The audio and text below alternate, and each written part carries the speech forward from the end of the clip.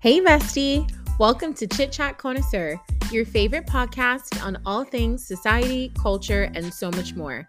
I'm your host, Alicia, and I'm so happy you're here. Be sure to follow us wherever you listen to your favorite podcast. What are we getting into this week? Well, grab your favorite beverage, a snack, and let's get into it. Stay tuned.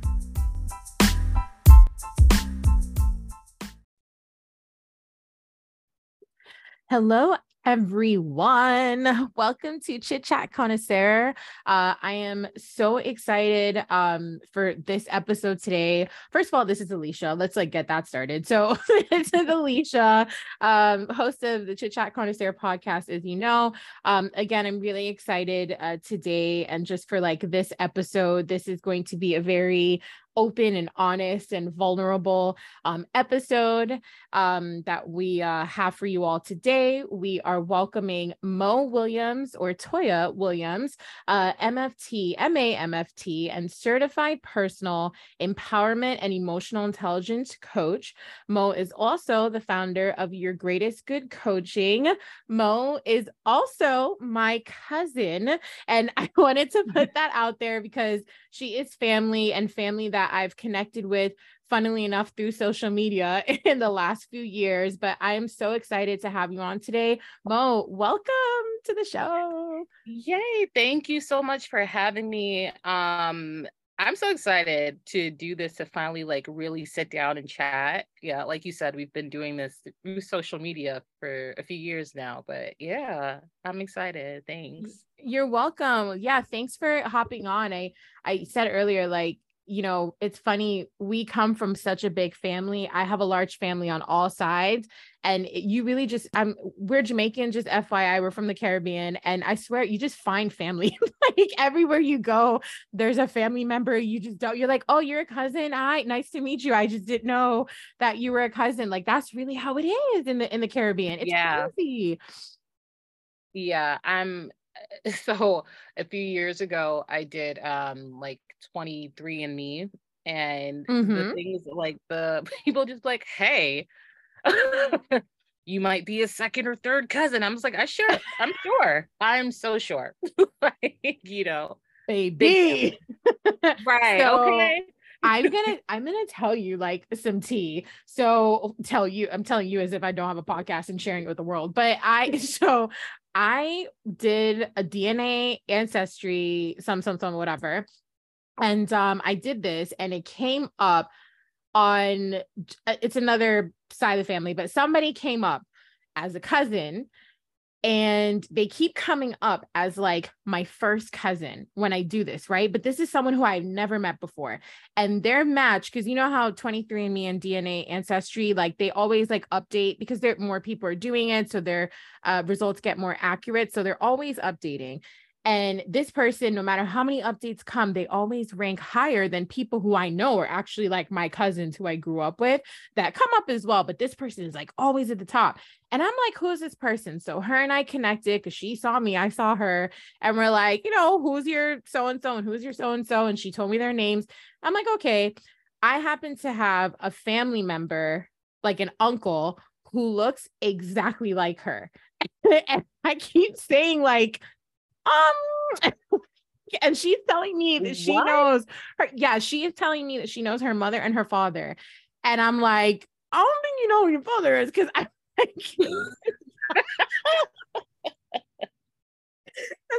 this man, she looks exactly like him. And when I tell you, it's crazy, but I haven't really said anything because I'm I don't want to rock up the fan. Look at me not saying anything, but here I am here. But I doubt she listens to this, but I'm not really saying anything because I'm I am not trying to rock up the family dynamic. I don't know what her situation is, but I'm this is a lot. So there you have it, child. I hope she's not listening. And also none of that is shocking to me. None of that. I'm just It's a mess. It is a mess. Sounds about right. I'm telling you, with Caribbean people, this is just how it is sometimes, unfortunately. But child, it's popped up. And anytime I get an update, oh, your DNA, ancestry, updated with more from Ghana, because that's apparently where family is from. But just like anytime it updates with those things, this girl still stays on the top of my list is like your first cousin. Like the match is strong. So I'm like, this is crazy. So anyway, that's my tea for the week. Okay, Day. wait. Now I have a because now I'm just like, let's get into it, right? Because like, so like most of like, would you say like the highest percentage for your Yeah. ancestry is Ghanaian? Okay, so I'm actually gonna pull this up. Oh my god, let's get into this. I'm so excited. Guys, Okay, you were taking I'll pull this. mine up too, because Yes, you were taking this journey. So I recently on DNA, when you do it, they have a parent 1 and a parent 2. So they actually like break it up. So my parent 2 is my mom, which is how you and I are related through my mom's side of the family. So my parent 2, the number 1, let's see. So on my parent 2, which is my mom's side, I have 20% Ivory Coast and Ghana on my mom's side. okay. And then Nigeria is 20%. And I know, right? Like, which adds up, I feel, because, I mean, we're Jamaican, so it's kind of like, it just makes sense. You know what? I'm glad this is happening right now because I haven't looked at it in a while, and so it updated a lot. Good. Like, Okay. yeah, What does I it looked at it say? and like, what? Okay, that's crazy. Oh wow. Okay, now you're 1.5% European. Okay, cool. So if I told you I am so like mine is actually very European, and it's mostly on my dad's side is where the colonizer side kind of comes in on my dad's side because I have quite a lot of English. I have Northwestern Europe, Ireland, Swedish, Danish, Scottish. Yes, all of that is on my dad's side. But on my mom's side, yeah, it's mostly like Cameroon, Congo, Benin, Togo, Nigeria, Ivory Coast, and Ghana. Most of that is on my mom's side. I know. Okay. I know. So does your show on the side that we're related, does it show like Ivory Coast and Ghana as number 1? So on for me, so in total 94% West African, 57.7 of that is Nigerian. Wow. And then 32.1% is Ghanaian, Liberian, and Sierra Leonean. Oh, wow. Okay. Yeah. Okay. Woo, child. Right. Lord. That is something. Yeah, it's interesting because I remember like, posting these results and my friends were just like, yo, that's crazy. I'm like, what do you know that I don't?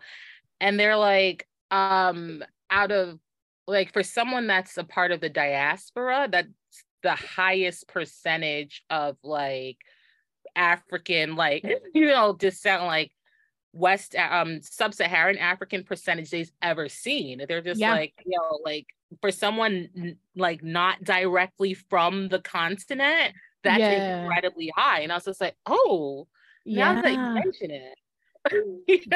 That is but it's so true. Like for me, my total for Ivory Coast and Ghana is 34%, Nigeria is 29%, and then Cameroon and Benin and Togo is like 18%, and then everything after that is like English, Irish, like Swedish, Danish, Scottish. Wow, you see, this is crazy. This all, by the way, this should be free for Black and brown people. I'm just gonna put that out there in the universe. We shouldn't have to pay for this. We should not have to pay for this. I have been saying this. I'm like, we should have free DNA kits to all Black and brown people because literally we would not know where we came from, and it wasn't by choice. I'm just saying. I am just putting it out there, y'all. Somebody's listening, someone from ancestry.com, if you're listening, which I'm sure obviously you're listening to this podcast. We're just saying. We are just saying. That's a trip. Well, it's so funny. So we kind of talked about like family, right? So I have been going through a journey, which I said that this is going to be a really vulnerable podcast and talk about a lot of stuff. So it's funny how certain things pass through family and you connect through people and you realize some of the similarities you have, commonalities, shared personalities, traits, and all these things start coming up. And you're like, of course we're family, duh. Like, this just makes so much sense. So, yeah, I would probably say a couple years ago. I mean, please correct me if I'm wrong. I remember, so Mo and I have connected on social media years ago because I was like, oh, that's my cousin, obviously. So we connected on social media. And I remember you like sharing your journey on Twitter, pre-Elon, but like sharing, sharing, your journey and kind of like just mental health and talking about, excuse me, a lot of those things on social media. And I was like, wow. And I was following along with everything. And then I remember you sharing your ADHD diagnoses. And I was like, oh, wow. Okay. This makes sense, right? We have people, I know people in my family that have ADHD. ADHD, for those who don't know, is attention deficit hyperactive disorder. I like to hate calling it disorder sometimes, but that's what they call it, hyperactivity disorder.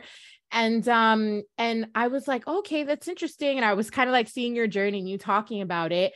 And recently, a few months ago, got diagnosed with ADHD.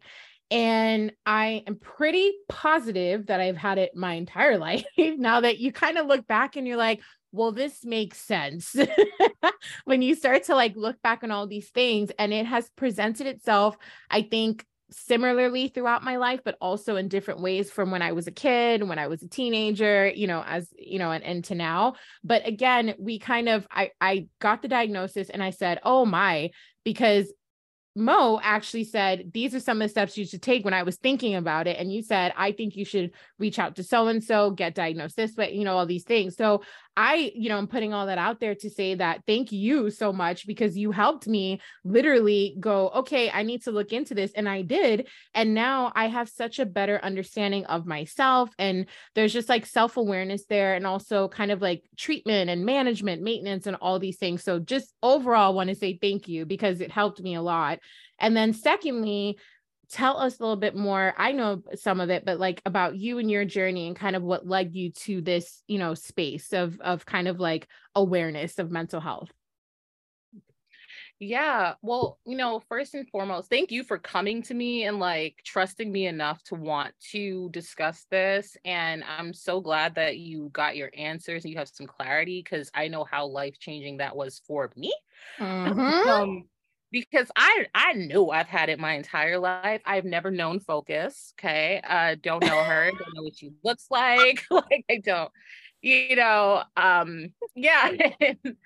But I would say that for me, I knew probably in 2017, which was about 3 years before I got officially diagnosed, that I had ADHD, because I had transitioned into out of retail and into a digital marketing job.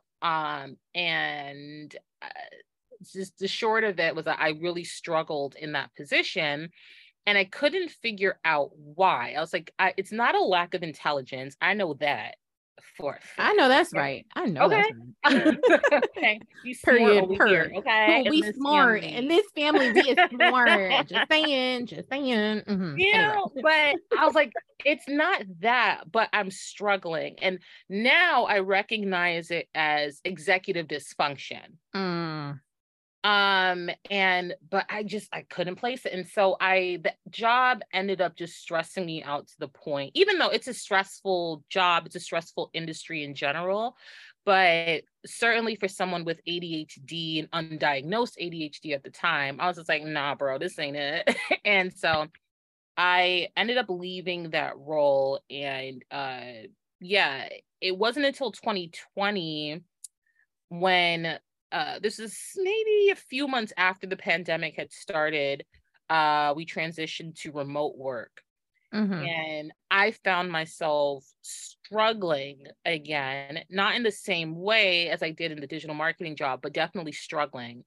And I was just like, something is wrong, right? Like, and granted, yes, there was a lot going on in the world, right? We're dealing with a global pandemic. I live across the street from the hospital. I'm just like, are we gonna make it out? Wow. Like, it was a lot. But I was like, no, this is, I felt like how I felt back then, in 2017. And so I was like, you know what?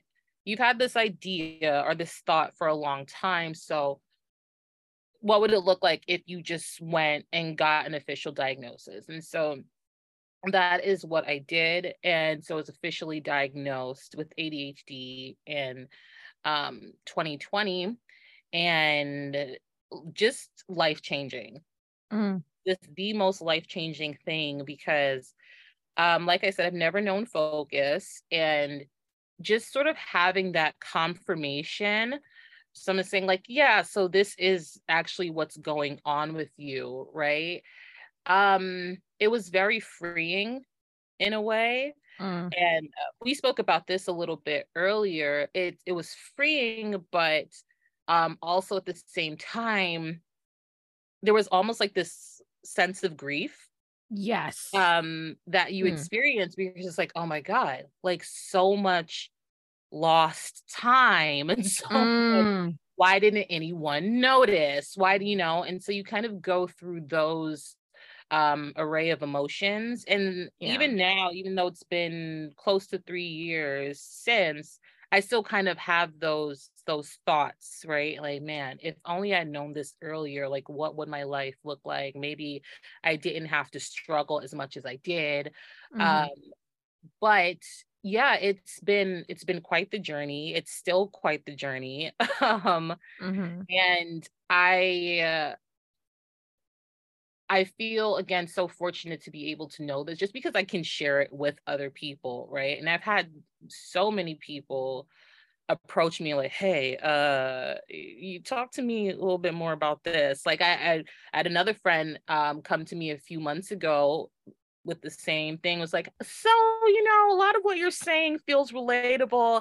And then they also got diagnosed with ADHD. My best friend of 16, 17 years got diagnosed a year after I did. Wow. Yeah, so it truly just woof. Yeah. I mean, it's crazy how you said it so perfectly. Like, it is freeing. Like, when you first get diagnosed, it is freeing because you're like, that's what's going on. Like and for someone like me, having I'm the kind of person I need to find reason with something. Like, if I can't understand something, I get incredibly frustrated because I'm like, why? Like, I just need to know why. And probably as a kid that didn't help, when I was always like questioning things. It wasn't being stubborn, or it wasn't just being rebellious. It's because I genuinely just, my mind just works that way. Like, I just want to understand the reason why, and then once I get the reason, I'm like, okay, cool. So for me, having this diagnosis, it just was like freeing and relieving, that I was like, okay, this is what's going on. But to your point, there is resentment that comes along with it. To be honest with you, there is grief that comes along with that. I think about, like you said, you're like, I don't know focus. Like, sis, I don't know her. Like, don't know her. And for me, I've always, for people that have known me and just me in general, I am very energetic. I'm super, super chatty. I talk a lot.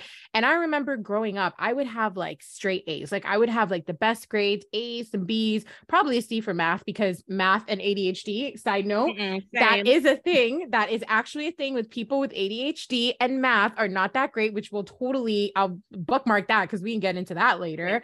But yeah, like, I just would have the best grades. I wouldn't get in trouble, but always my report on my report card was always talks too much. Like, I'm a chatty person. And I remember being like, okay, well, this is just kind of like who I am. Like, I just never really saw anything wrong with it. And then getting the diagnosis and kind of like going through things, right?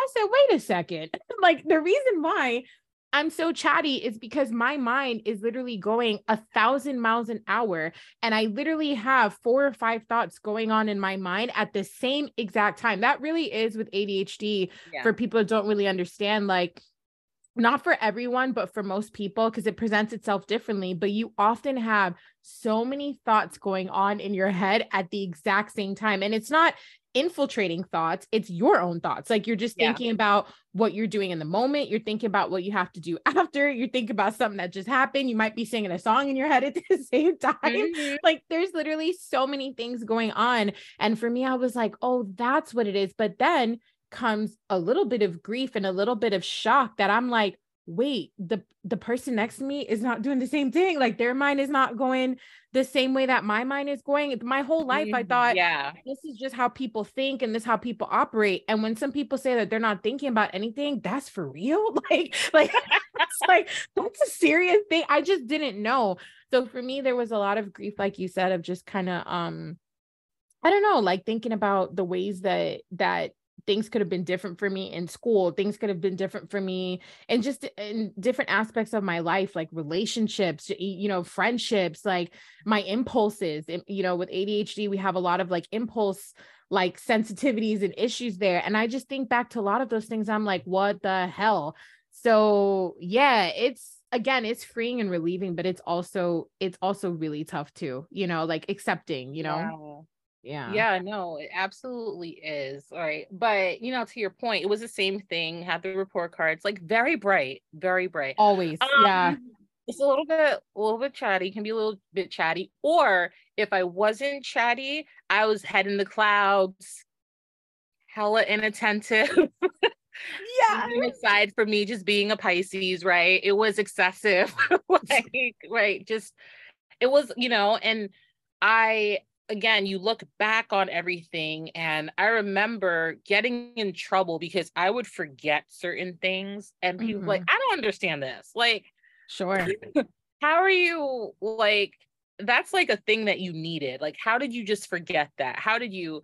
But it was really, like you said, your mind is just running 1,000 miles a minute. And I think some of the best metaphors I've heard, just for people that don't really understand what having ADHD is like, Mhm. is somebody said, I can't remember, I wish I remembered who did, but having ADHD is like people coming in and out of a revolving door, except it never stops. That's it. It just Oh my keeps God. going. That's it. Um, yeah. And then it was like, or someone continuously flicking through television stations, right? Television channels. Just and it doesn't stop. You just keep Doesn't stop. like Yeah. get back to channel one and you just keep going and rinse and repeat, right? Like That's that's it. literally yeah. And so prior to being diagnosed, that used to manifest itself. Like I would also suffer from like insomnia too, because I couldn't sleep because my brain just wouldn't shut off. Again, Mhm. just thinking 3,000 thoughts at one time. And yeah, and so it was very, very difficult. But now I have a better handle on it, thank God. Mhm. Um, but yeah, it's still a process. I'm still learning things about it and about myself every single day. Mhm. Mhm. Yeah. Yeah, it's like there's so many things that I tend to, again, I want to know everything, so I'm like online, I'm on like Psych Today, like I'm on like all Yeah. these websites. I'm on, honestly, TikTok has been a really good resource for just like, whether it's doctors or mental health nurse practitioners or people who have just like struggled with ADHD or thrived having ADHD will go on and share their experiences. And funnily enough, that actually helped me kind of go, wait a second, like I think like, wait, I do this too. Like, let me kind of check and see Right. what's going on here. And yeah, and for me, I think to your point, it's like so bright, so much potential, but often with ADHD too, like I don't think people understand that your mind could be going and yeah, it's like, oh, well, they have so many thoughts and they're thinking about all these things and blah, blah, blah. But it often paralyzes you because you get overwhelmed because you have so many things going on in your head. You have so many thoughts constantly that it is very easy to just get overwhelmed and then completely shut down and not want to do anything because you're like, okay, well, I'm overwhelmed, so I'm going to stay in bed and go back to sleep. And then that turns into what the opposite of what most people think ADHD is. They think it's just like someone who's hyper and can't stop and can't sit still. No, it often presents itself in someone who lacks focus, someone who is inattentive, someone who just like sits and doesn't do anything. And that could be seen as depression. Some people think that, but sometimes it really is ADHD. And it just kind of like, just you get in your head and your thoughts, and then you're just like, well, I'm not doing anything. And, you know, and that's how it presents itself. So for me, that happens. It happens for me both ways. So I have both, you know, but yeah, I'm glad that I think bringing a lot of awareness to it. I think that so often people think that, you know, as an adult, like you're fully functioning. So how could you have, you know, a neurodivergent, you know, like disorder? But it's like, yeah, I'm functioning, but I've also been masking my entire life. And my brain has been like fighting itself, you know, my entire life, because I've been masking how my brain actually operates and is wired. And I've been masking to try to like, you know, do all these things. So it's not, so I'm literally just constantly like, my brain's beating itself up, if that makes any sense. No, it makes absolute sense, because you're like masking, you're overcompensating, right, for what it is that you know that you just can't do, right? Like Sure. yeah, and I think that's definitely been one of the freeing things, was having this baseline understanding of like, okay, I have ADHD, so like, what does that mean for me? What does it mean to be neurodivergent or neurodiverse in a world that's neurotypical, right? And I think that's been one of the biggest questions, biggest challenges that I'm still facing, right? And I know that I've had to really, and that's why I think I am so vocal about having ADHD, because there's so many of us that are, whether it's ADHD, right, we're living with, whether it's diagnosed or undiagnosed, right, all these mental health or neuro developmental issues, right, and we're trying to really survive and thrive in a world that's not particularly built for us, right? And so that can be a struggle in and of itself. And I think, you know, to you asked a question earlier about how I sort of got into mental health.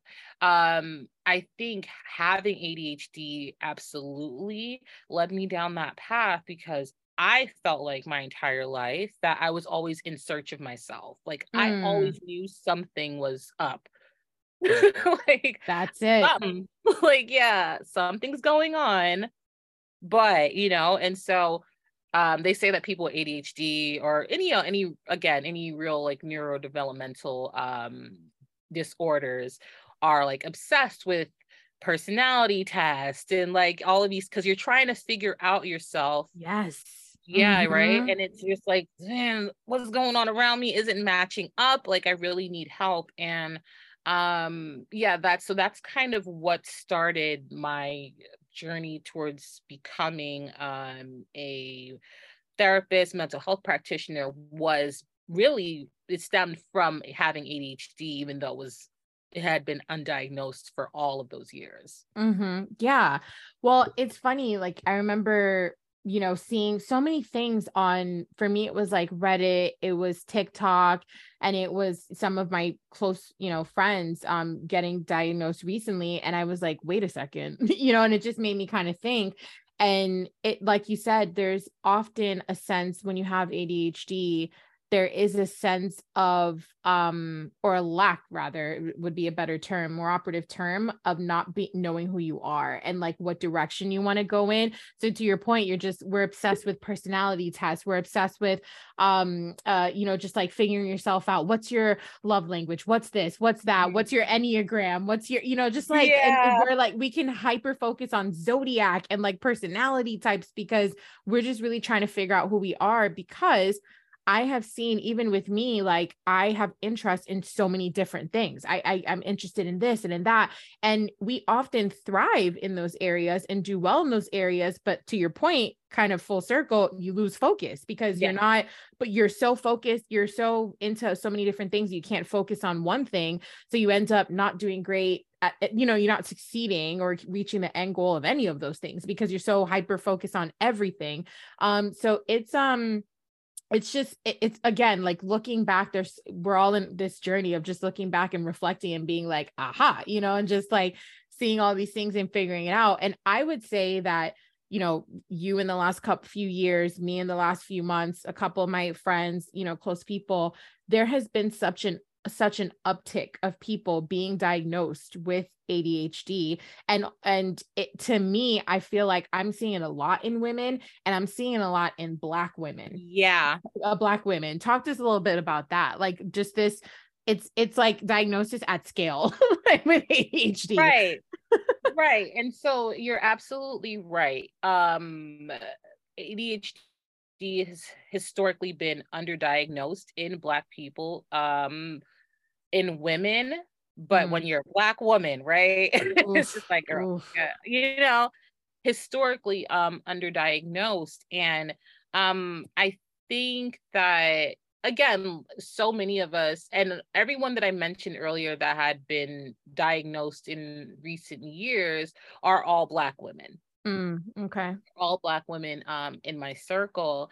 And it really is fascinating. I As we know, right, there's medical there's Harriet Washington calls it like medical apartheid, essentially, right? There's so much racism in historically, right, in medicine. And so a lot of the times when it came to things like neurodevelopmental disorders, we were kind of left out of the studies, right? Because with us, we were diagnosed with different things, right? It's just like, y'all are just aggressive as hell, right? Because that's what you do because you're Black, and and that's kind of the basis for it. But yeah, in recent years, there's definitely, like you said, been this uptick, Black women being diagnosed. There's oh Jesus, it's gonna come to me. Oh, I think Black Girl Lost Keys, by Renee Brooks. And Renee Brooks's work has been so essential to me because, again, she's a Black woman, and she's kind of laying out this groundwork for other Black women who are now being diagnosed with ADHD. And so, yeah, as we sort of work towards decolonizing medicine, right, which is we're gonna discover more of these things, right?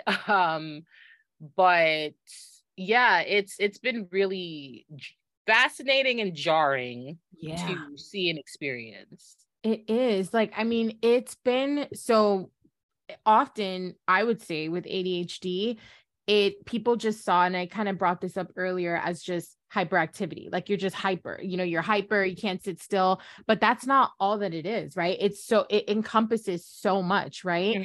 And I think because people often saw it as just like, well, it's people who are hyper, you're just hyper, you can't sit still, you can't focus. People look at boys, and in elementary school, people look at boys and say, well, they can't sit still, they can't focus, they're very chatty.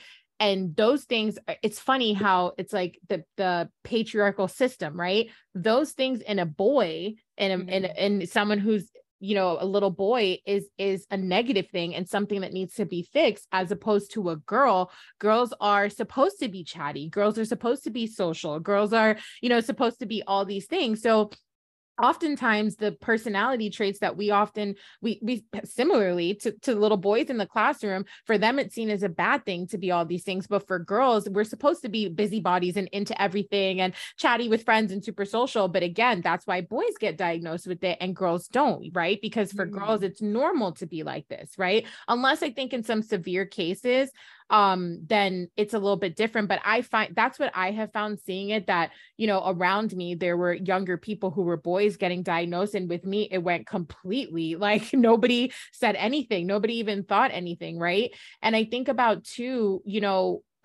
I would say in my journey with it and like looking back, I struggled a lot. I know that I've seen a lot of women particularly talk about how they got diagnosed now in their 30s, in their 40s, some in their 50s, right? And their thing was that they started realizing that they just couldn't like function without structure in their life. Like they just couldn't function without structure. And if they didn't have structure, they were like, I don't know what to do. Like, I just feel very lost, right? And in your 30s, 40s and 50s, although young, 30s, we are thriving, 40s is the new 30, kind of thing. You're still like, you still want structure in your life and you can't figure out what is going on. Right. So for me, I would say that like in my 20s, there was a lack for a bigger part of my 20s, even though I was young, you're supposed to have fun and you're supposed to do all these things and experiment, explore. There was such a lack of structure because in school, you get up every day, you go to class, you have your classes, however many a day, you come home, you do your homework, you go to school the next day, and you keep doing this until you graduate high school, right? In college, you have to pick your own schedule. You pick your own professors. They're not chasing after you to do your homework. You have to turn it in yourself. You have to study for tests on your own. Like there's a lack of structure and you're kind of thrown into this like adult world where you have to make the structure on your own. And someone with ADHD, it is very, very hard to do that. Right? Very. Oh my God. It's interestingly enough, when I got diagnosed, I remember, talking to my then therapist, like, hey man, like this is what's going on. And then she was like, you graduated from college, right? And I was just like, yeah. She's like, well, Yeah. I don't know if you have ADHD then, because I was like, let me stop you right there, because just because I did it doesn't mean I didn't struggle, right? And to your point, yeah, it is that lack of structure, and that's what helped me finally find the fortitude to get diagnosed, because when I lost the structure of going into the office every day, I struggled. I really, really struggled. And that's what prompted that. But yeah, it's true. Like ADHD, once you lose that structure, affects so much of your life and your output, honestly. Yeah, and it can be difficult. I do think that having ADHD is a superpower, but I think so. yeah, You gotta manage it. You gotta manage it. Yeah, you have to manage it. And so I think that's the beautiful part about being diagnosed, though, right? Is that like, great, I have an answer. So now I can figure out a system, right? Figure out ways to support myself, right, while going through this process. Sure. Right? I think it's like you said it perfectly. It's like, yeah, you can have accomplishments. Like I think we've had successes in life. You can have accomplishments, right? But at the same time, it doesn't mean you didn't struggle like hell to get there. You know what I'm saying? Like it's struggling like hell with school, struggling like hell in relationships, struggling like hell at work, right? We're all in, we're in our careers now and in our profession and still struggling, not really maybe realizing why you're struggling, but at the same time, still accomplishing certain things. So you're like, okay, well, maybe I just have to work harder. And then you're like, wait, no, it's because my brain and how I am made, like you said, it's a superpower, and how I am made, it's just how I'm made. And I have to acknowledge that and find ways to manage it, right, in this environment. And I think, again, that's why I've seen, there's been, research would show there's been so many people, again, bringing it, to women that have looked around and said, wait a second, something is not right. And they're in their 30s and their 40s and saying something's going on here, and they're getting diagnosed. And I've seen so many people going, Jesus, like this has been going on my entire life and I had no clue. No wonder this has been going on. And I've seen a lot of that, but it's funny, that too comes with the negative kickback, right? Of people being like, oh, so everybody thinks they have ADHD. Everybody thinks that. Like, I've seen so much of that where people are like, you don't have ADHD, you have this. And I'm just like, first of all, enough. Like, like it's just with everything, there's always somebody negative, just like sitting and trolling in the comments. You know what I'm saying? Right. But that's an interesting point, because I think about Dr.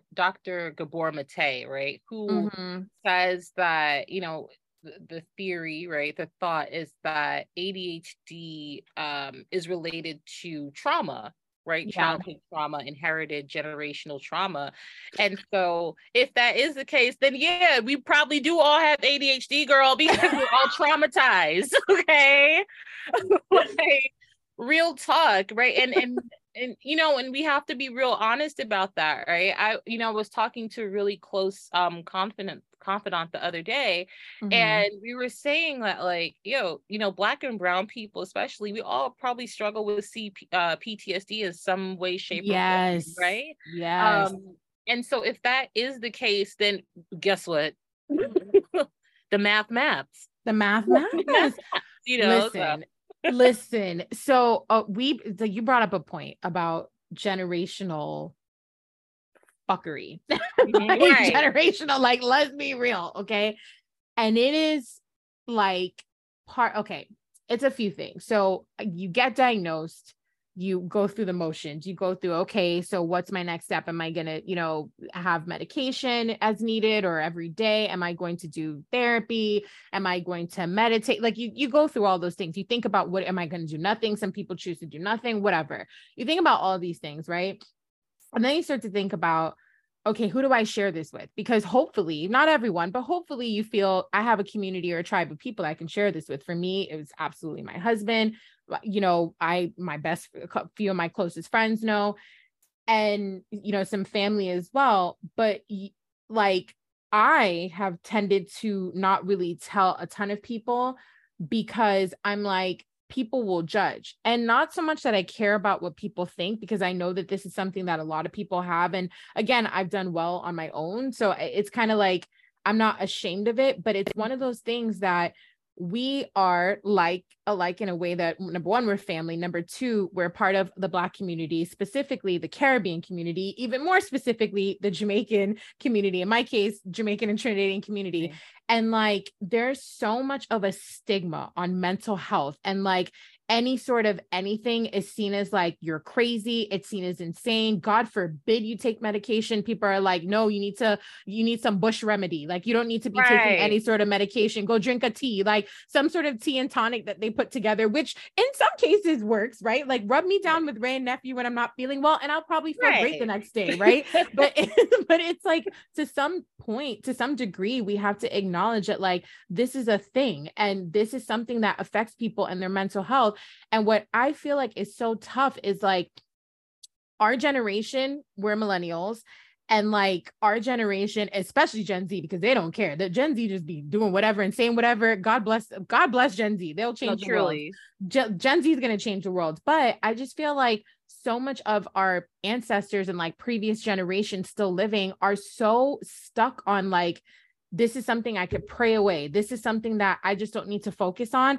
And they're not taking care of themselves, and in turn, passing it down to their children. And then if we're not taking care of it, we're passing it down to our kids. And it just doesn't freaking stop. So I literally can see, when I look around, I could see people in my family that I'm like, oh no, of course I have this. Like, what, Yeah. duh? Like, I'm literally like, well, this is obvious. And it's like, but they're not taking care of it. And God forbid you say something, it's going to be a whole thing. And I have noticed this for so many people around me in my life and my friends. It's the same thing with their parents. Like, they just refuse to acknowledge that something is going on medically that they need to treat. And I'm just like, again, that's why I think that as much as sometimes I want to keep this in and not really talk about it, I'm like, no, there's so much power in sharing your story and your testimony, because it's going to help other people. Because if not, we're all just sitting in the same space that our parents and their parents and their parents did, and we're not getting any better, you know? Absolutely. I agree 1000%. And again, that's why I've been so vocal, right? I think the Mm-hmm. basis of a lot of my work, the work that I want to continue to do in this world, is Mm-hmm. liberation based, right? Yes. And Yes. that comes from having the ability to share our stories and our testimonies and our prayers and our hopes, right? Mm-hmm. And so we do have to get to a place, and I get it, it's difficult, right? Yeah.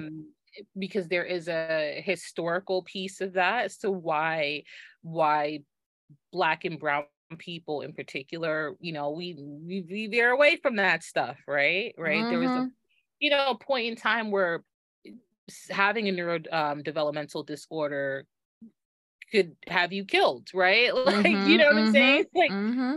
And yeah, so these are all factors that we do have to consider, but ultimately, yeah, we have to get to a place where we are willing to share in order to change the outcome, in order to really disrupt. And that's like a conversation I've been having with myself recently.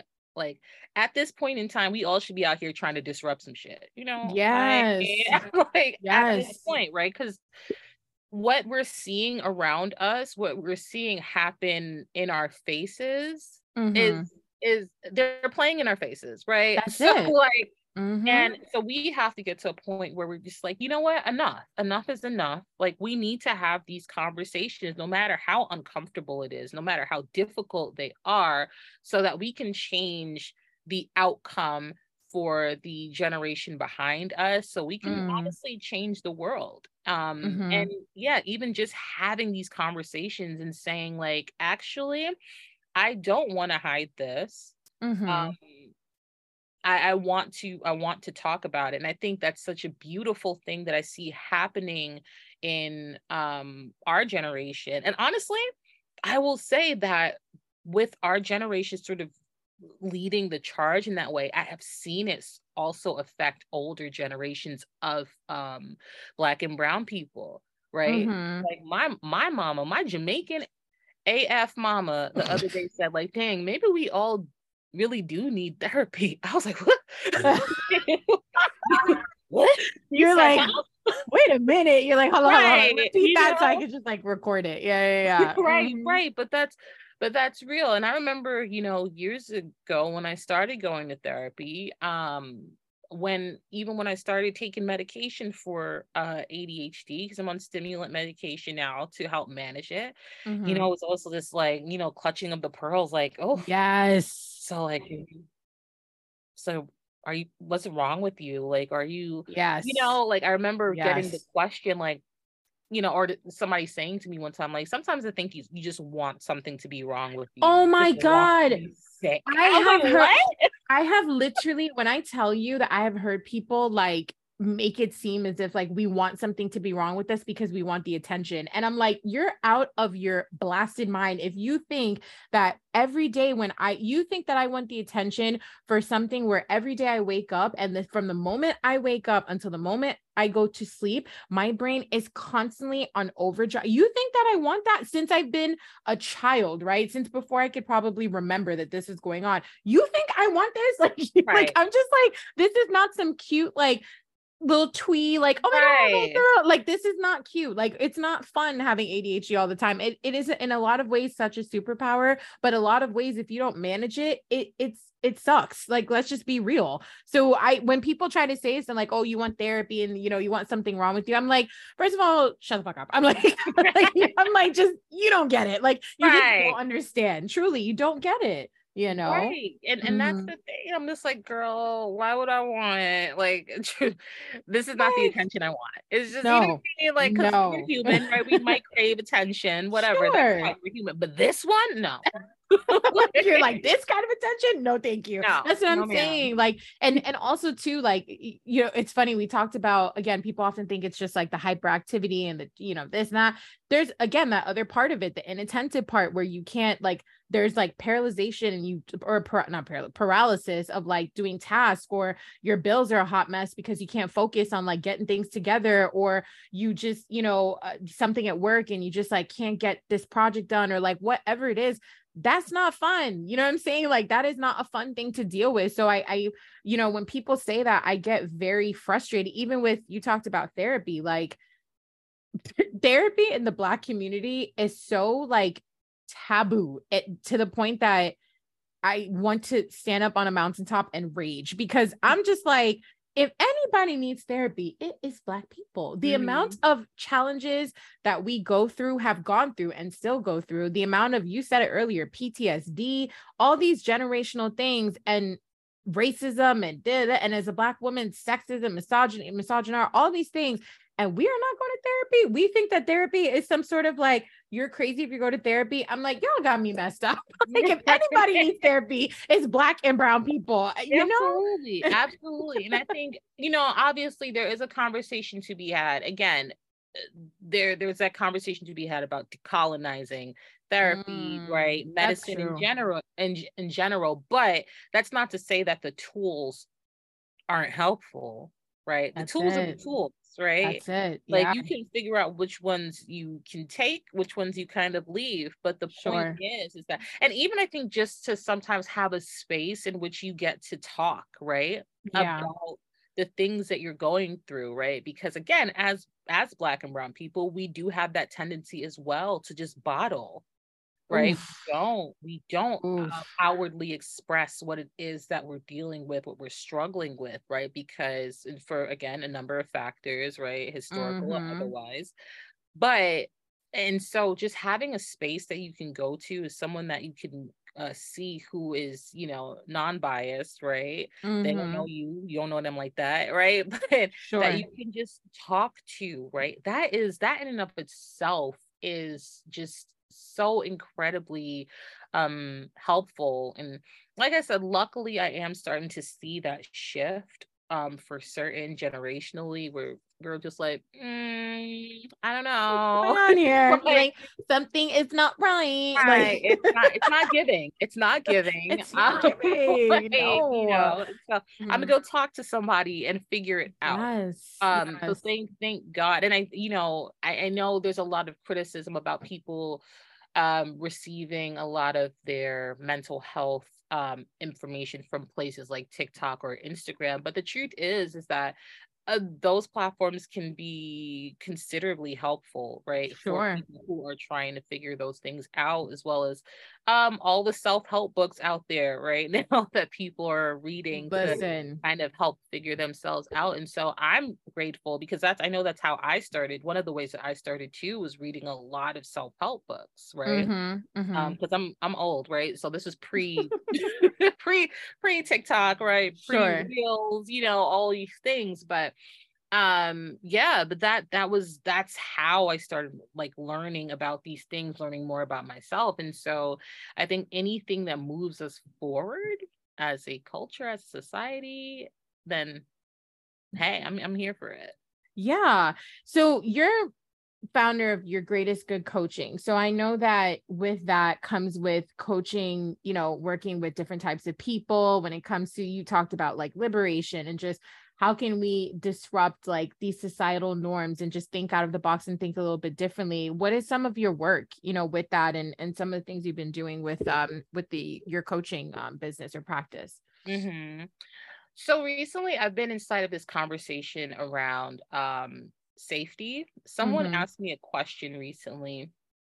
I many years ago, I lived in Japan for like 6 months. Mm-hmm. And I go back relatively frequently, and someone asked me, "What's your favorite thing about Japan?" And anytime someone asks me that question, I immediately go to safety. Mm. And they're just like, "Oh, interesting." And me, a whole Black woman, Mm-hmm. have never felt safer than I did in Japan. Wow. Okay. And so that's really telling, right? And so I've been inside of this conversation about how we, especially those of us that live in the Western hemisphere, right? Child. Lives in America, I live in Florida, so I get it. right, and those of us that live in the United States, right? Hmm. Hmm. Florida, because Florida be wild and love you, girl. But you know, Wildin'. Oh, trust me, I know. you I know, but know. I hate it you here. know, as someone from New York, right? There's very little to no safety Yeah. Yeah. available for us, but especially for Black and brown people. Very, Mm-hmm. very little safety. And so I've been inside of this conversation of like, okay, if that was the most significant thing to me living in Japan, how do I create that for myself no matter where I go? Mm-hmm. Mm-hmm. Um, and how do I create that for myself? But then how do I push that outward Sure. so that it shows up in community, right? And so I feel like inside of my work, that's the basis of it, right? And Mm-hmm. I feel like that's how you really create liberation for people, right? Practicing um safety measures, right? Non-judgment, communication that isn't violent, because I always tell people, like, if verbal abuse is a real thing, Mm-hmm. that means that the way that we communicate, our language has a potential to be violent. Um, and so inside of that, showing people how to talk to themselves nice, right? Be like, practice self-compassion, so that way we can be compassionate towards the people. We can be compassionate relationally. Mm-hmm. Um, so I think that answers your question. No, But it does. It yeah, but does. that's Like, the basis of the work that I do and the work that I want to continue doing. yeah, no, that definitely answers it. I think that for me, hearing that, and I hope other people, who are listening realize that there's ability to, eh, again, self-care, and just like the conversations and the things that you're telling yourself is actually some of the most important work that you could be doing. And I know that naturally, with in this case, with our case, like ADHD, we are dopamine deficient. Like, Yeah. that is kind of quite literally what it is. We're dopamine deficient. And it's like you're often looking for things to stimulate you, whether it's like scrolling through your phone, or whether it's playing a video game or watching a movie, or blah, blah, blah, like doing all this stuff. And it's like the most important relationship you can have with yourself, the most important conversation you can have with yourself, and all these other outside things aren't necessarily kind of like healing what's going on in here. They're not Mhm. healing it. So to me, I think that this is really important work that you're doing, important conversations that you're having with people, because I think that it's I think I'm realizing I'm a woman of a certain age. Like, I'm 35, guys. It's not that deep, but as you get older, you start looking around and you're like, I've recently been having this where I'm like, life goes by really fast. I'm like, life goes by really fast. Mhm. And it's kind of like, you don't want to get to the point in your life where you're like, wait a second, I didn't live a fulfilled life. I was seeking validation, affirmation from everywhere else, and people pleasing and doing things for the sake of other people. And it's like, that's not the life that you want to live. You want to have these conversations with yourself, and you want to be able to kind of just make yourself happy and speak good to yourself and speak love into yourself and kindness into yourself. You know what I'm saying? Like, I Yeah. really truly think that that's so important. And I think people have often thought that mindset is like a hippie, like spiritual mindset. And I'm like, Mhm. no, it's actually really deeply important work in order to live a fulfilled life. So when you get to the end of your life, you're like, okay, I did maybe not necessarily everything I wanted to do, but I loved myself. I was good to myself and took care of myself. That's where you want to get to in life. That's me personally, and people might have other opinions, but that's what I think. No, and I absolutely agree with that. I think that, especially now, I probably over the last year have been doing a lot of personal development work and workshops, and Mm-hmm. I've been so fortunate to be inside a community with such amazing people, right? And, Mm-hmm. but yeah, having these conversations and being able to, like you said, treat yourself well. But when you do that, realizing when you do that, that you're able to again transmute that and Mm-hmm. um treat the people around you well. And I Yeah, think that it's a very much a pay it forward situation, sure. where once that it creates a ripple effect Mm-hmm. with the people around you. And I think that is really such a beautiful thing, and not only beautiful but necessary. Mm-hmm. um and like I said, uh, I feel like we are in a place right now where any of the work that we do, I don't really care what it is, right? It Sure. doesn't have to be politics or anything like that, but it Mm-hmm. should disrupt. Yeah. It should Yeah. disrupt.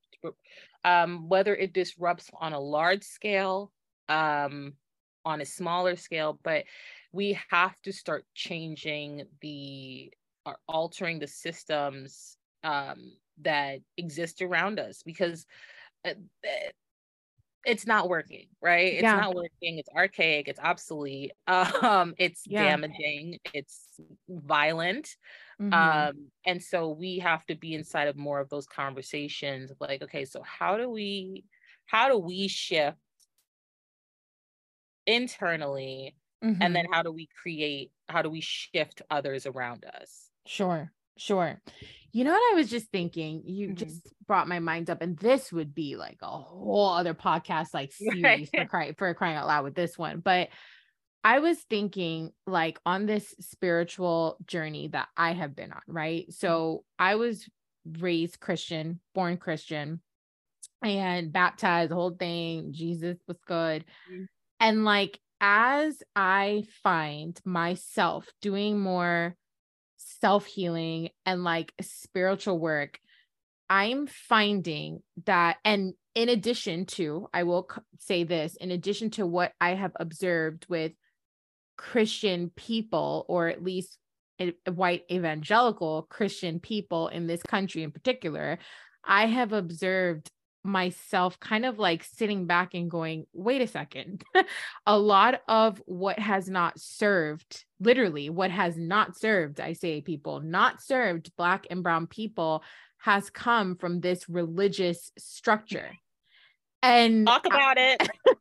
and the more that, and that's why I'm like, this could be a whole series, but the more Mhm. that I sit back, and I have really truly been sitting back and being like, okay, I believe in God. I love the Lord. I know that the Lord has served me, and I know that there are things in my life that I feel, from whether it's God or the universe or whatever, I feel that these things would not have been possible without, right? And I Right. understand and appreciate that. And I'm thankful and grateful and blessed and all these things. But I'm also like, this structure of religion, as it pertains to this conversation we're having about mental health, is actually a big part of what you said about kind of like disrupting, like changing, altering the systems that exist around us. That's a big system that I think Mhm. has impacted mental health of Black and Brown people. And a lot of the Absolutely. reason why we are not going out there and seeking therapy and seeking diagnosis for things that are, going on with us mentally. And then we're going all these years without taking care of it. And then we're getting older, and it's manifesting itself into Alzheimer's. It's manifesting itself into dementia. It's manifesting itself into bipolar, paranoid disorder. Like, it is manifesting itself as we're getting older. And then you're in your older years, and you're kind of like, well, can't change it because it's already deteriorated by then. Your mental health is not where it needs to be. So Mhm. you were just sitting there talking about that, and I was like, ooh, Chile, because that's, like, that's something that I've been thinking about personally, that I'm like, this is an issue. Like, it's a Yeah. really big issue. And you said disrupt, but at the same time, you're so right. Like, you disrupt, and you're going to piss a lot of people off, and you say some of these things, or put it out there, but it's so true. I'm not telling everybody to, like, exile their church. I'm just saying, Right. like, there's a lot that goes into it, you know. Absolutely. Uh, you know, You been should a see my little face, y'all. Our faces are like, woo, it's no, child. but here's the thing. It's been a little controversial on my side of things for a minute, right? Because I've always stated, I was just like, listen, Christianity, Catholicism, that's a colonizer's religion. Period. Like, it is. And right, Yeah. and these are religions that have been used to subjugate Black and Brown people, right? And so for Yes. me, there has always been a disconnect, because I'm just like, I don't know. I don't know. Just don't Yes. feel right. Like, to your point earlier, I believe in God, spirit, source, universe, whatever you want to call it. Yes. I Agreed. know that I've experienced God Yes. in such Yes. a real way, in such a Mm-hmm. profound way in my own life. Same. Yes. But yeah, there's definitely these elements that have been elements of colonizers' religions, right, that have been Mm. so pervasive and have preyed on Black and Brown communities, right? Yeah. I've I heard it the other day. Well, I don't need to seek anybody outside of Jesus Christ. Hello. And I'm just like, We could just end the podcast right when I tell you. I'm like, if I hear that one more time, I'm gonna like break something. I'm like, so you think that, and again, it leads me to this too. You think that God created everything and all people, and this is all God's plan. Cool, check. We're there. But so the same psychologists and doctors and people that have put all this energy and work into all you. So you don't think he created that? You don't think that that's not there, that wasn't created to help you the same way that a doctor is there to help you? You don't think that your mental, like a mental health practitioner or somebody who's a, you don't think that those studies are there to help you? Like, you don't think that like everything cannot just be prayed away? Like, it just doesn't work that way. Right. And I think it just doesn't work that way. Like, you can pray and then receive whatever is put in front of you to help you. But again, to your point, it's like, there's just such a stigma. And it's like, how do you disrupt that without literally, I mean, some family members will go ape shit if you start bringing stuff like this up. And I said what I said. Yeah. And I have the historical text to prove it. I said what I said. It's like, it's really, again, it's tough, but honestly, y'all, I'm truly going through that journey, and I'm still, on the side of like, okay, this is, again, you said, like, I've experienced God in such in a lot of ways in my life, and in profound ways in my life, in moments that I'm like, oof, like I feel this moving through me. But again, I think, to be honest with you, a big part of why there's a lack of awareness in the community, for mental health and for just, seeking help when you actually need it. Right. And to your point, yes, there are people who, some older generations are saying, wait, okay, hold on, maybe I need to go talk to someone, maybe therapy. And of course we're like, no shit, you've needed this for a long time. Right. But, and that's a blessing. Thank God that people are finally doing that. I just hope that, I've seen like therapy for Black girls, and I've seen some other things that have been coming out where, where people are really trying to reach out to all of us, like, generationally, like across, spanning all generations. And I'm hoping that those things really continue to make an impact, because it's really important. And like I said, we're having people who, it's never too late, but like in 30s, 40s, 50s, finding out that they have ADHD, finding out autism is another one that I have been seeing. A lot of people have been diagnosed with autism, and some people don't realize that autism is a spectrum. It's a range, right? And there's some people who you would never think have autism, and they're now finding out they have autism, and they're like, wait a second, like, I didn't realize that I had this, in their 30s and 40s, finding out that they had autism their entire life, Right. I actually think about this a lot. I have this conversation with my friend a lot, but a lot of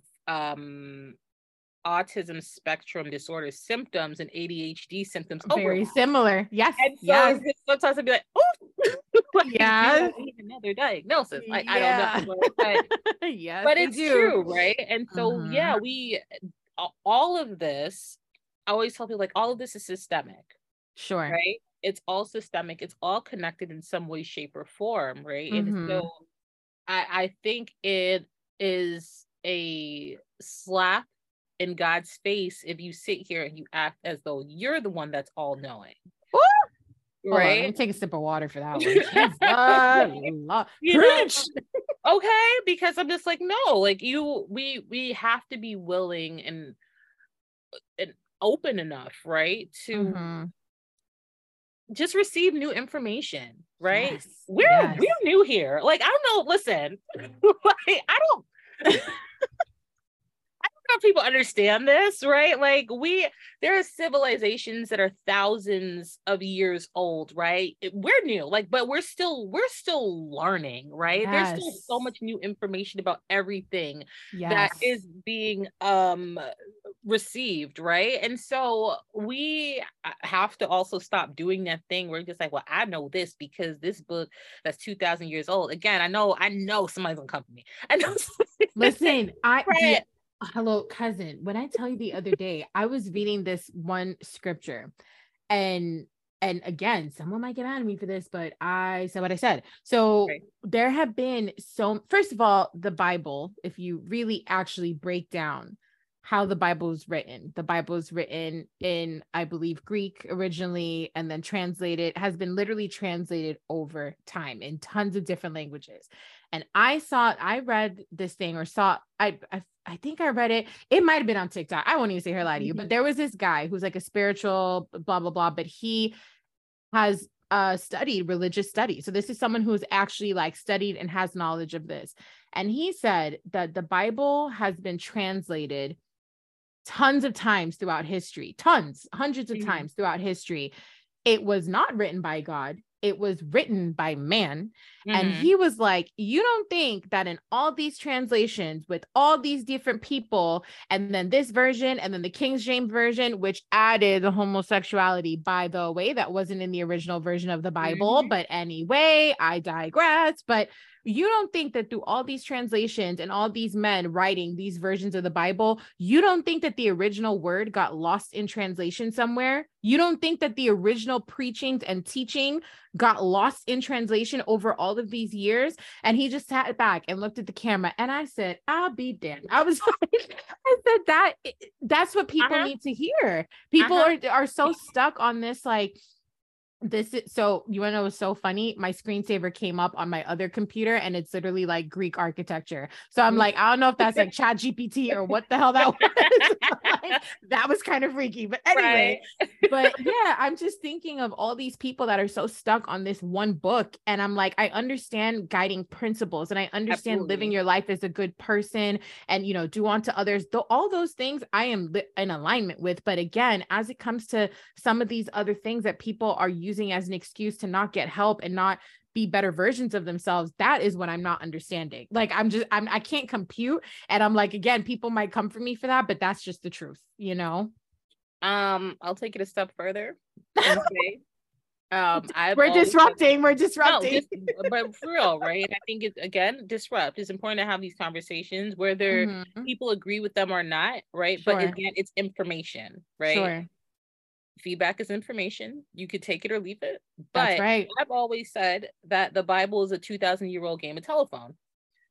That's it. It's literally a game of telephone. Yes, it is, right? And so, like, and to your point, to that person's point, that yes, the Bible has been translated so many times. Things have been added, things have been omitted, and this is, and again, there's historical evidence of the fact that there are things that have been extracted, omitted, added to the Bible, right? This information is available to us. And so I don't buy it.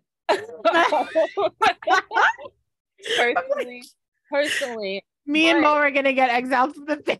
Listen, it is like I said what I said. Right.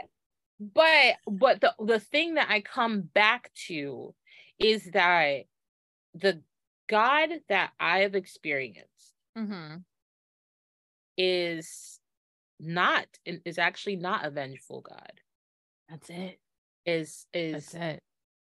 Not a God that is hateful or spiteful. Sure. It's not a God that would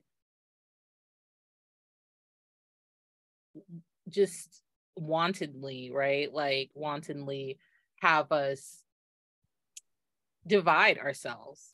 Sure.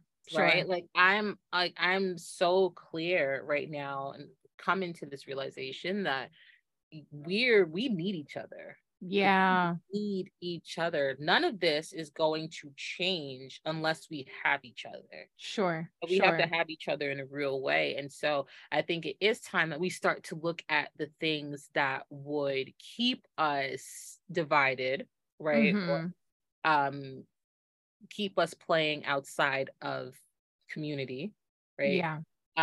Because none of that has worked thus far. Nope. It hasn't worked.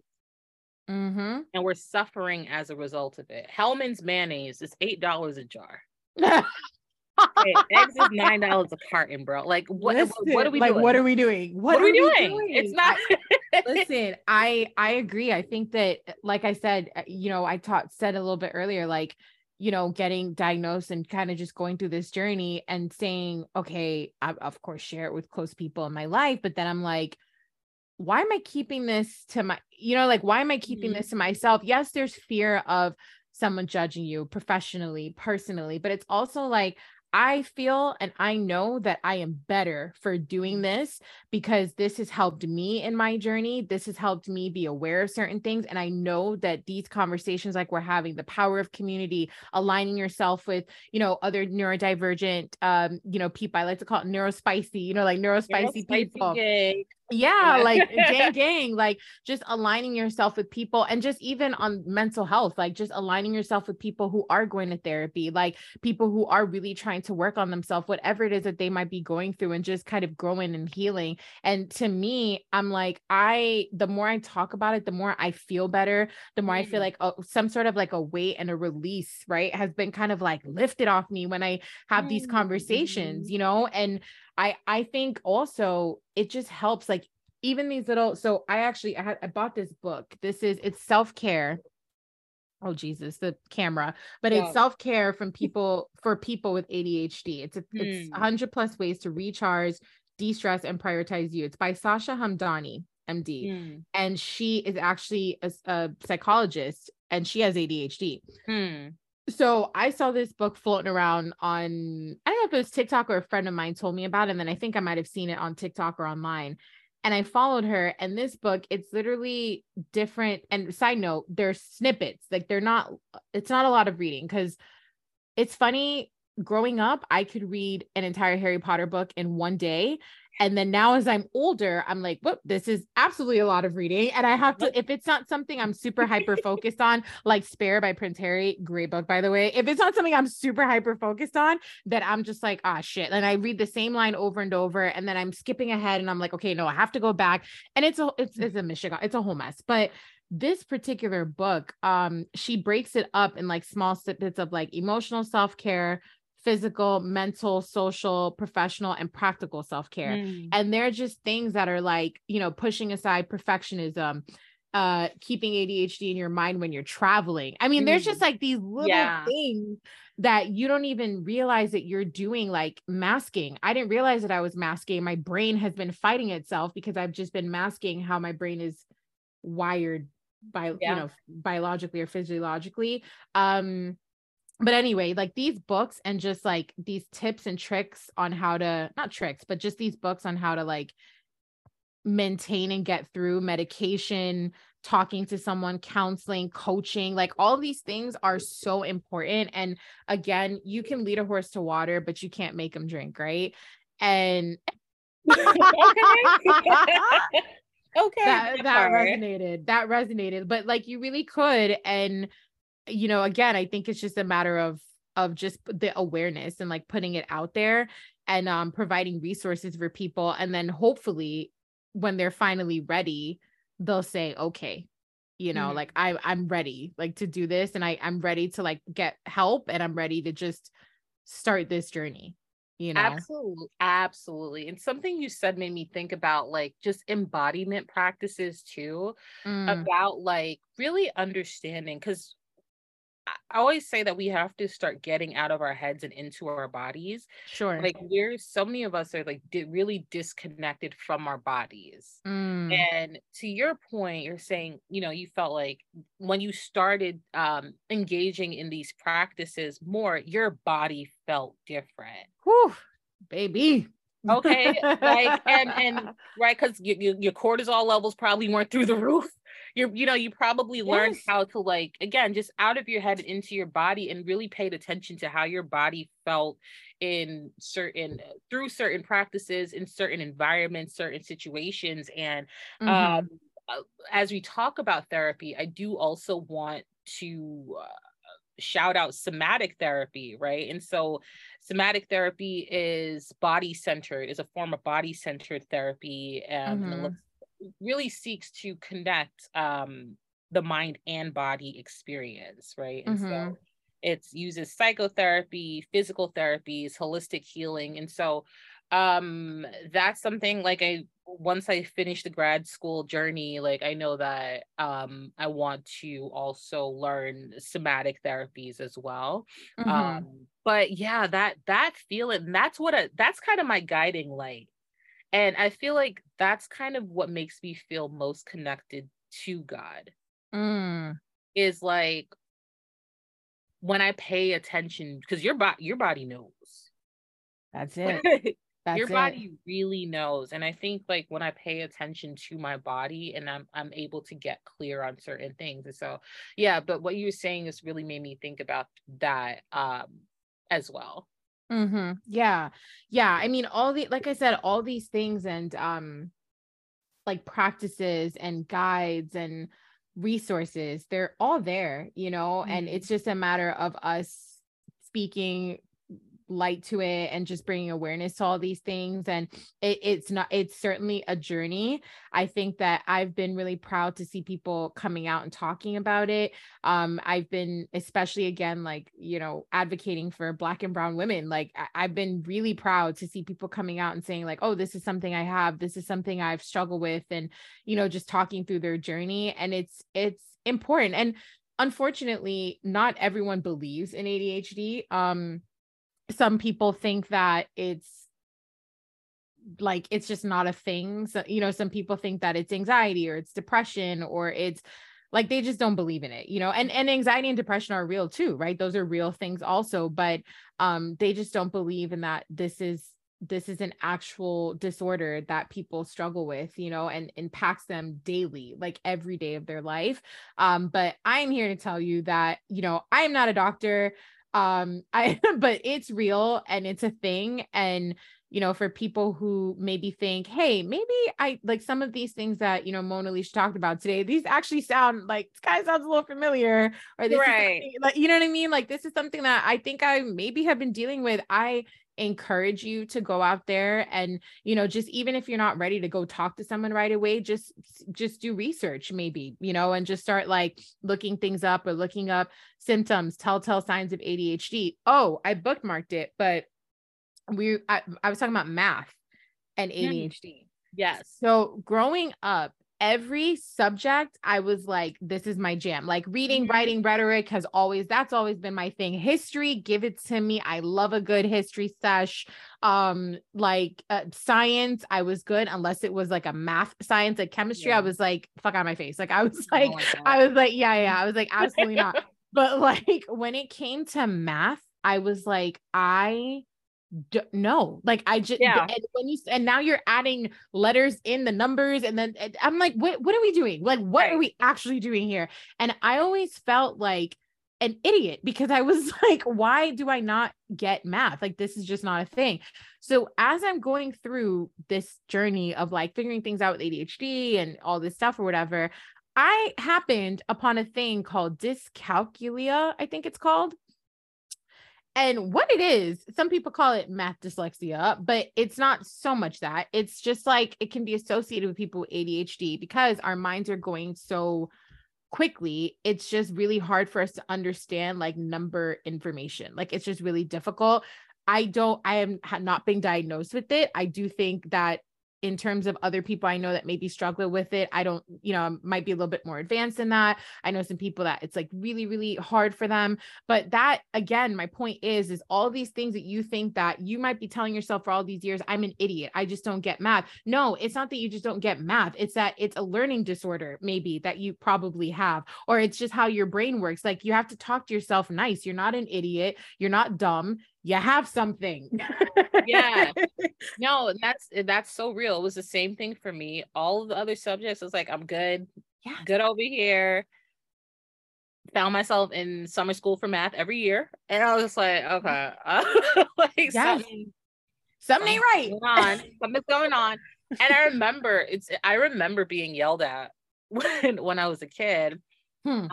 Because it was like, why are you in summer school every year for math? And I'm just like, I don't know, give me a tutor. Like, girl, like, hello, help, like, yes. You know, yes. But yeah, and to your point, like when I got older, I realized that yes, that dyscalculia is a known like ADHD comorbidity as well, right? And so that and also even like when people like, oh, it's in depression, oh, it's anxiety can also be comorbidities of having ADHD. I know that's right, sis. You better listen. Well, okay, listen, for real. When you're struggling, obviously, and you don't want to be struggling, you want to be doing the things, but you can't. Yeah. Now you're dealing with task paralysis, and like your mind is racing 3,000 miles a minute, but you can't get your brain to focus on anything or do any of the things you want. Yeah, that can cause anxiety and depression. And so is it when people say like it's just anxiety, depression? Yeah, yes, it probably is in addition to. In addition to, So yeah, yeah, yeah. that's something that people have to keep in mind too. Like a lot of neuro developmental disorders also have comorbidities. They So do. like, They you do. know, Like it just, it kind of comes with it. Like yeah, I would say too, for me, like again, ADHD people, it's impulses. So as you get older and wiser, and hopefully you're growing, right? So as a person, impulse control is not what it used to be when I was younger, but I've always struggled with impulse control and with hypersensitivity. yeah, So if there's any sense, if I feel any sense of rejection or any sense of, like I'm just very in tune to other people, because again, our brains are always going. So you're so in tune to like other people's like thoughts, what, like, you're just like, what are they thinking? You're literally looking at people's like physical moves, like how they're moving, and like you're just analyzing. Your brain is always analyzing and going, and then that leads you to internalize a lot of things that maybe may not necessarily be there, or maybe are just being exacerbated because you're just like in your head. So you're thinking all these things and you're like feeling rejected and you're feeling really sensitive. And my thing is always to cry. So I will instantly just go into like, I just start crying because I get so like, I'm just overwhelmed in my, I start crying.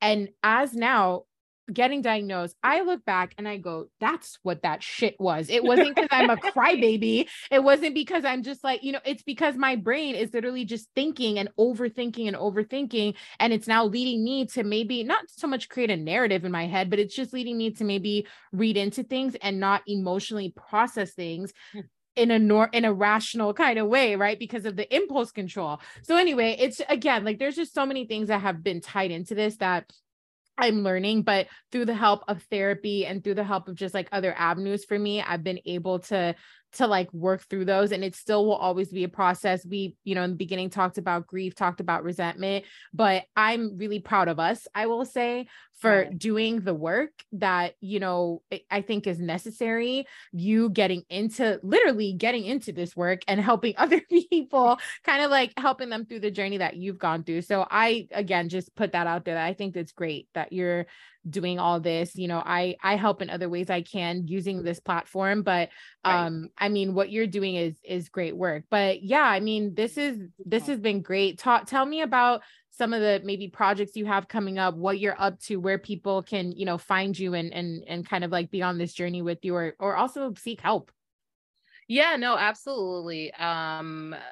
What projects? Honestly, y'all, I'm trying to get through grad schools I know because that's right. beat my ass right now. I'm not gonna lie to you, right? Grad school got hands. So that's largely what I'm focusing on right now. And also like while studying, I'm still inside of the conversation of the work of decolonizing therapy. And so learning those techniques and theories while studying traditional forms of therapy.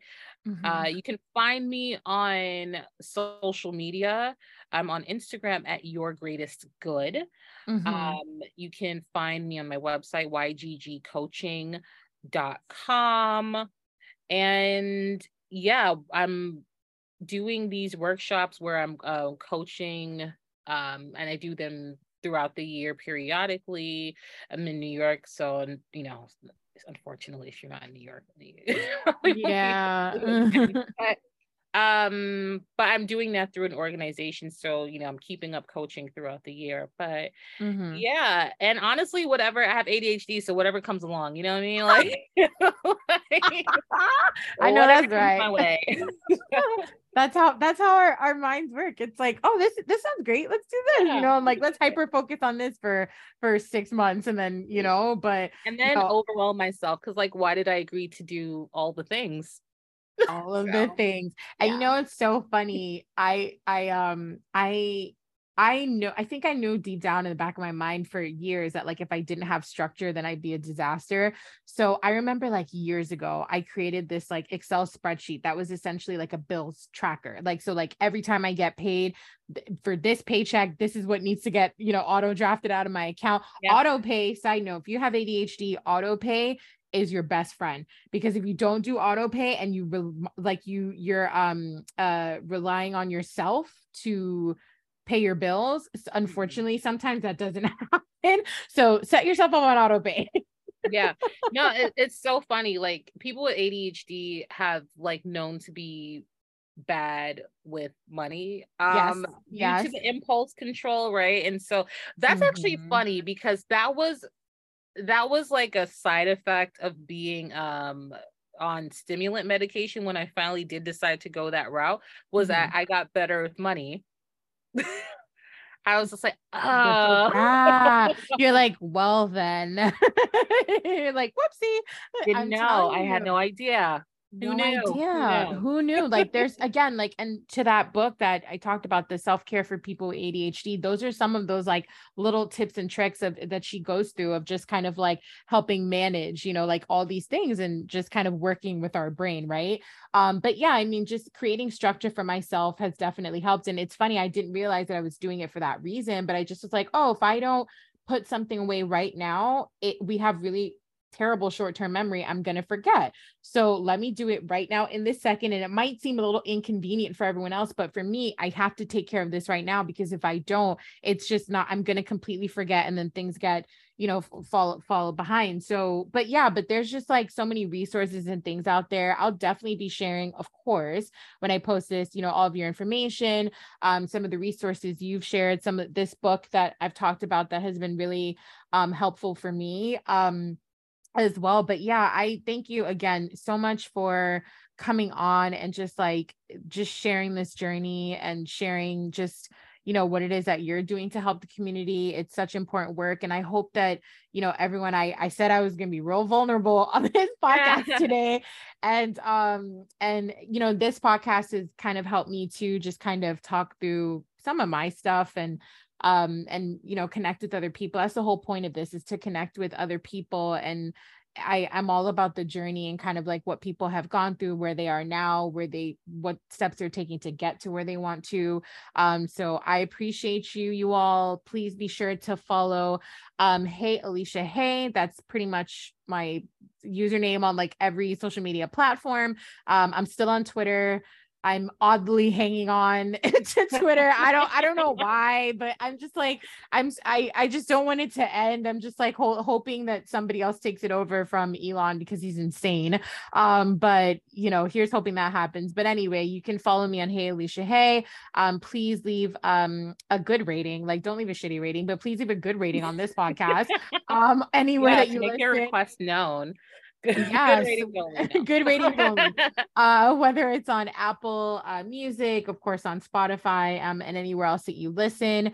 And please stay tuned for all that we have coming up. I appreciate you all, and we will chat soon. Bye, everyone. Bye.